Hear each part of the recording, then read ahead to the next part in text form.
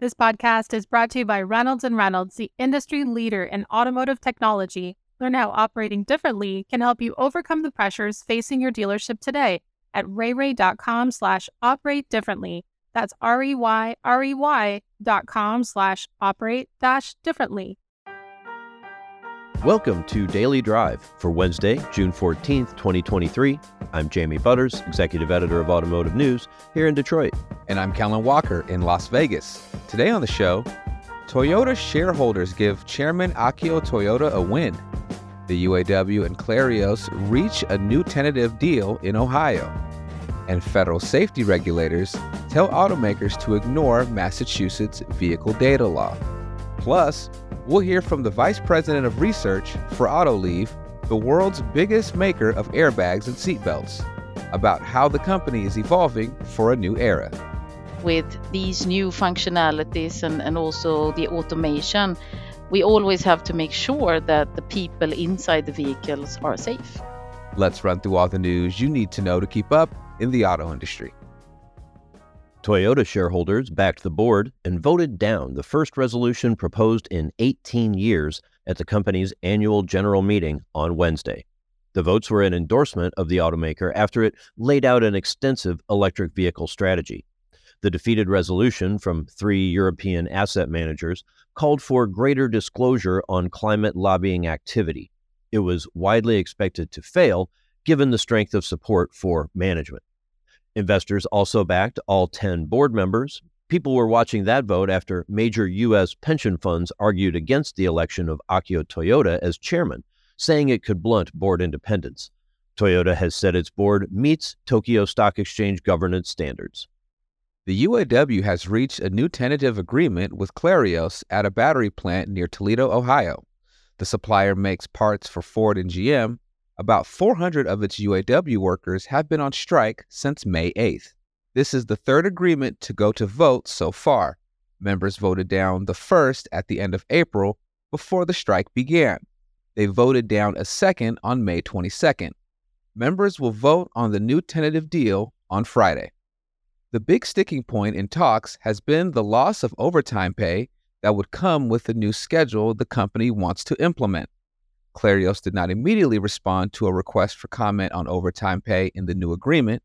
UAW Region 2B Director David Green said he wants members to see the agreement before he shares details.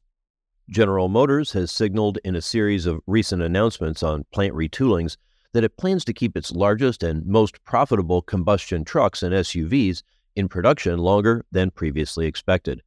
Analysts and suppliers think it could be another 10 to 12 years. An analysis from Reuters suggests that could allow the company to reap tens of billions of dollars in additional profit before it shifts completely to zero-emission EVs in 2035. GM in November 2021 said it would switch to an all-electric fleet by 2035 if that's what the market demands. It never said when exactly it would stop producing gasoline-powered trucks and SUVs, though suppliers and analysts expected it would be well before 2035. And U.S. auto safety regulators are telling nearly 24 major automakers not to comply with the Massachusetts vehicle telematics law. They say it poses significant safety concerns. The National Highway Traffic Safety Administration said in a letter to major automakers they must comply with the federal vehicle safety law and not with a state law that requires open remote access to vehicle telematics and vehicle-generated data. Because federal conflicts with state law, it therefore preempts the law. NHTSA says it, quote, expects the vehicle manufacturers to fully comply with their federal safety obligations. And those are today's headlines. Jamie, Akio Toyoda, elected as chairman. Was that actually ever really in doubt? Not much. The company has tremendous support. It's still a very valuable and profitable company, but it has faced a lot of criticism from investors and environmentalists alike over its lack of enthusiasm for EVs. Toyota pursues all manner of powertrains. They've really done a lot to reduce carbon output, but what the markets want to see is an all EV plan, and Toyota has been reluctant to give one. They still aren't setting a date for when they expect to be all electric, but they've been a lot more enthusiastic about EVs, making plans for new concepts, talking about a 900-mile range with the solid-state battery. So they've given some of what the market wants, and they got the support back. Toyota's had an interesting week. Coming up, the head of research for Autoliv joins the show to talk about how vehicle safety technology is changing in the electrification age. That's next on Daily Drive. Economic uncertainty, vehicle affordability, and ever-increasing customer expectations are threatening the profitability and efficiency gains you've made over the last couple of years.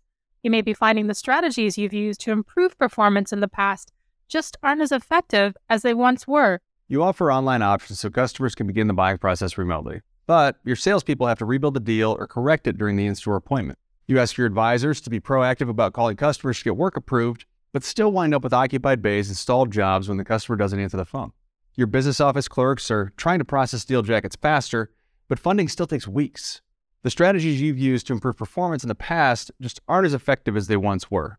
Getting better at outdated and inefficient processes will only get you so far. Let's face it, Netflix isn't a household name because they got really good at mailing DVDs. And nearly half of Apple's revenue comes from the iPhone, not from the computers the company was founded on. These companies evolved as new challenges presented themselves instead of sticking with the status quo. It's time for a mindset shift. It's time to operate differently. Finding new and innovative ways to operate is essential to effectively managing the pressures facing your dealership. Visit rayray.com/operate differently to get started. That's reyry.com/operate-differently. Welcome back to Daily Drive. I'm Jamie Butters with Kellen Walker. Autoliv, the world's biggest supplier of seatbelts and airbags, is working through the return to normal production amid the transition to electric vehicles.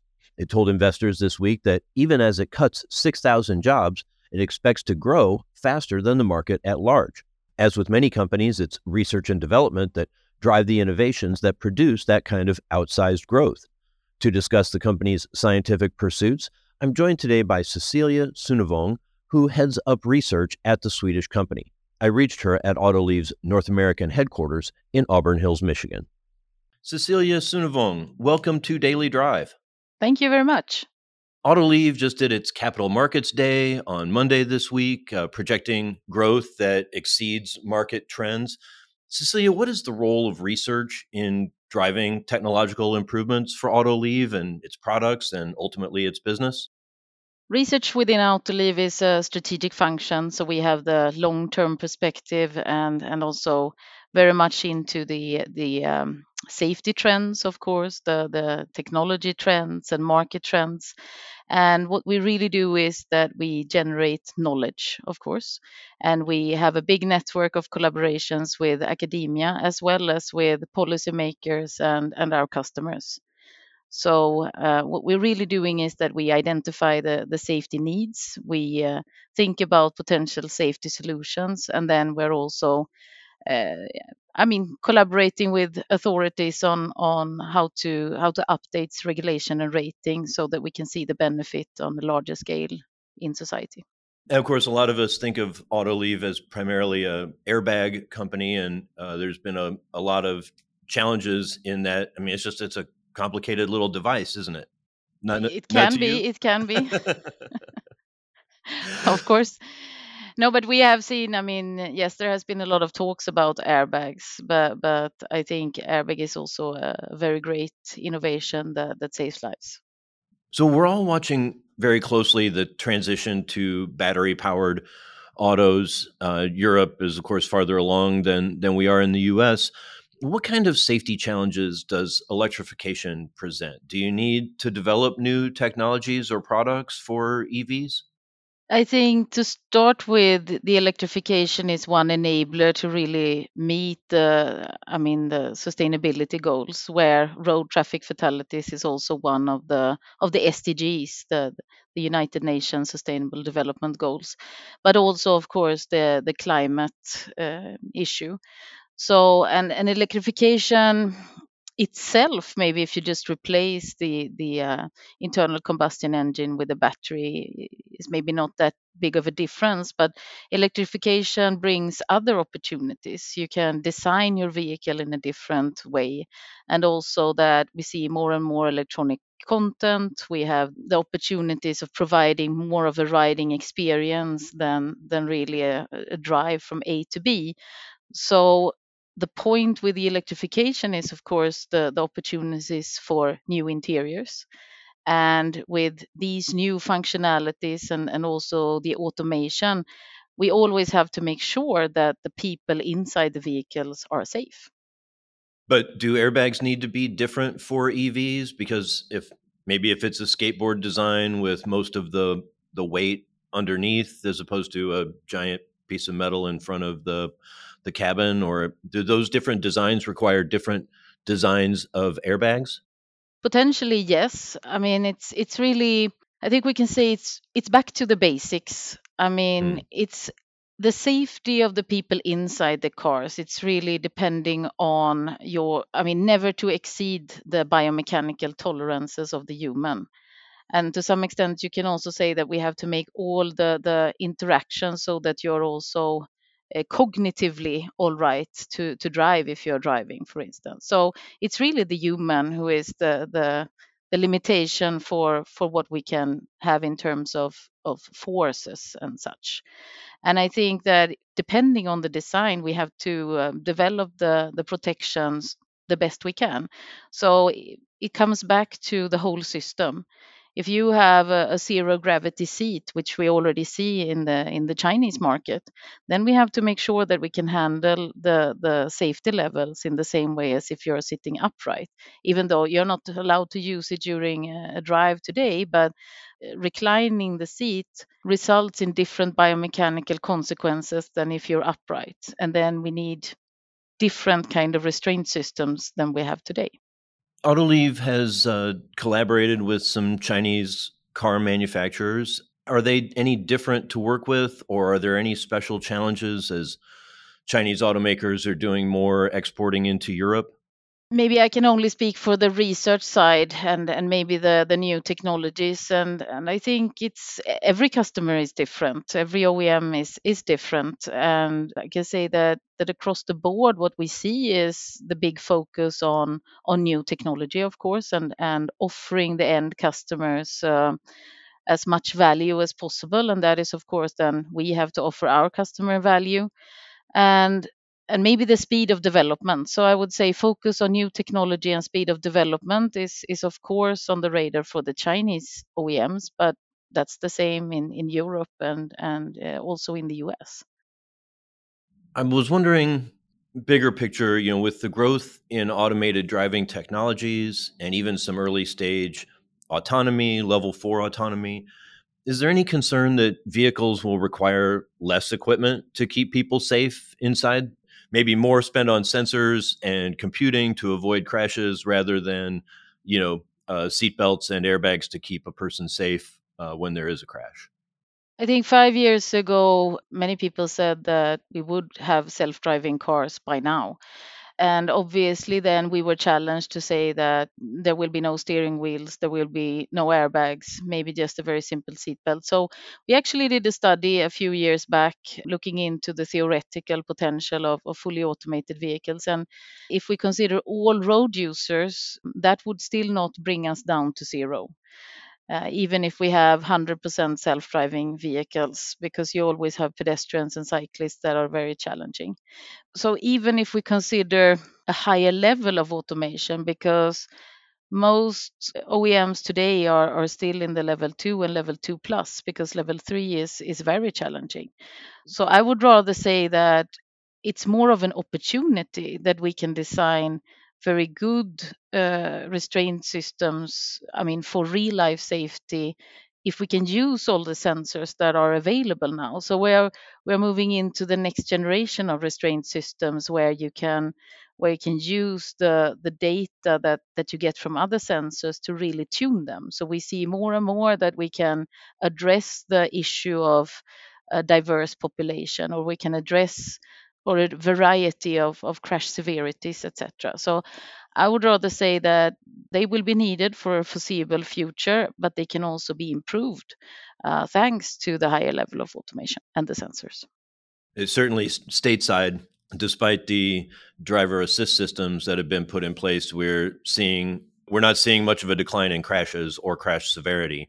So it seems like, at least in the short term, we still very much need those safety products.